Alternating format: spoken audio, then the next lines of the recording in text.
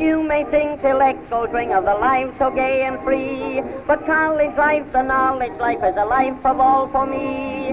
Nothing to do but stay up all night, make believe, study, play cards, and fight. The clothes that we wear are a wonder to see. As a senior, we are excited about graduation, moving on to new opportunities, whether it's grad school or getting a job or accepting a fellowship.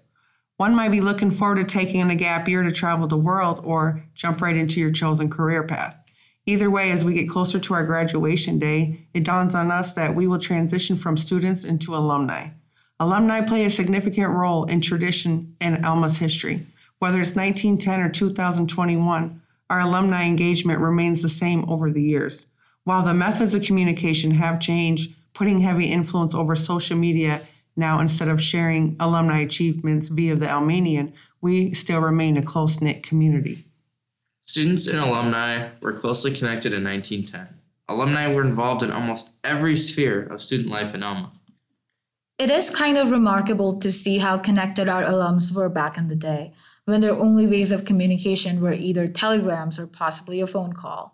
The Alumnian created a column that specifically shared news about our alums for the current students and faculty. Alumni would use this column to share their professional and personal achievements extensively.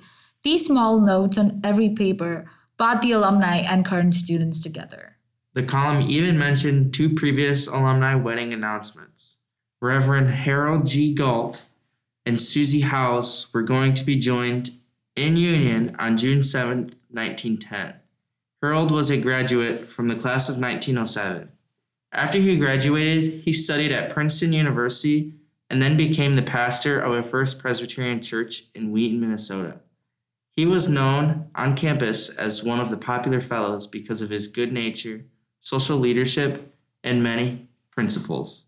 As shown in the Alumnian, he was also a football player, which helped add to his good reputation. His bride-to-be, Miss Susie Howes, graduated with the class of 1907. She was a leader in college life at Alma, and then after graduation had an active, responsible role at the Milwaukee Young Women Christian Association.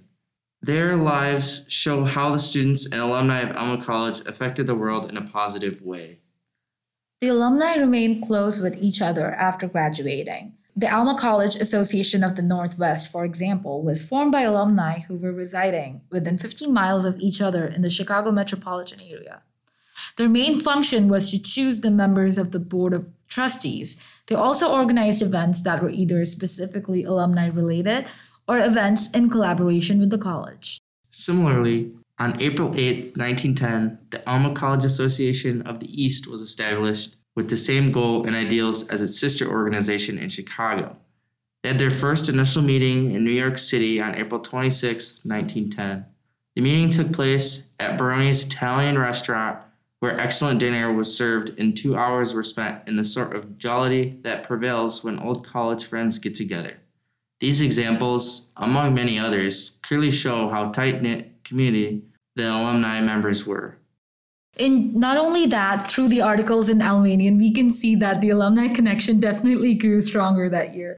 In the month of April, there was an alumni banquet held in Detroit by the Alumni Association of Detroit that was attended by over 400 alumni, including former students at the college, throughout all the classes from before 1890 to the present time. They gathered to have some social time and discuss the interests of Alma College. One can also say that this was another form of homecoming before homecoming became a part of the Alma culture around 1917. Indeed, during this banquet, several speeches were made during the event. Stanley A. Graves, class of 1910, spoke on the subject, the alumnus and the college, focusing on how alumnus like to contribute in the betterment of Alma College in any capacity possible. Reverend S.L. Devine spoke of the need for alumni representation on the Board of Trustees. And at the end of the program, the association had a unanimous opinion that Reverend Devine was right in his views of having proper alumni representation in the Board of Trustees.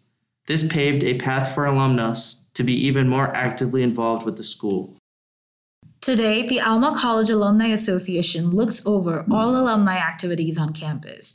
They want to make Alma better for its current and future students, is something that is still present in our Alumni Association. Whether it's 1910 or 2021, our alums' loyalty towards our college is remarkable. Like our alma mater says, loyal hearts will cherish ever thoughts of thee throughout the years. We do cherish our loyal Scots with all our hearts.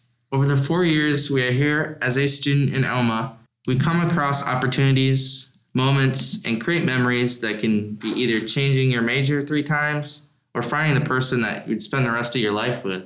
It can be studying with your friends till 2 a.m. or going to Brave Hearts on bar nights. The love we share for our peers and professors is different. We asked some of our alums to share their experience with Alma as an alum, and let me tell you, their response has been a little tear-jerking and overwhelming. Dara Fisher graduated from Alma in 1979, shares stories of Alma from a different era that is so encapsulating and beautiful. She says, "My time at Alma was beautiful, sometimes stressful, other times full of joy. Several of the friendships I made continue today. Academically, degrees were much more generalized. My BA is in business administration. There wasn't the option to specialize in marketing or accounting or other areas such as those available today. Our meal plans were different than now. We didn't have the option to choose our plan. We paid for 3 meals a day, all to be eaten at our assigned commons. Saga Food Service, home of the soy burger, Pizza Sam's was a highlight. Our colors were maroon and cream. Freshmen and sophomores classes were mainly Monday, Wednesday, and Friday, while upperclassmen classes were on Tuesday and Thursday." Jared Jacob graduated from Alma in 2017, who currently lives in Chicago. He says, "During my time at Alma, I knew I loved and appreciated my experience as a student, but looking back as an alumni, I cannot thank Alma enough. Alma provided me with a solid foundation to think critically, which I believe is the reason why I'm where I am today in my career. If it weren't for Alma, I would have never gone to the grad school and received the master's I did, nor would I have met the woman I'm going to marry in 2 weeks. Alma gives you the opportunity to do anything that you set your mind on. What you do with that opportunity and the relationships you build along the way, that's on you. But I always knew that Alma is the backbone for what lies ahead."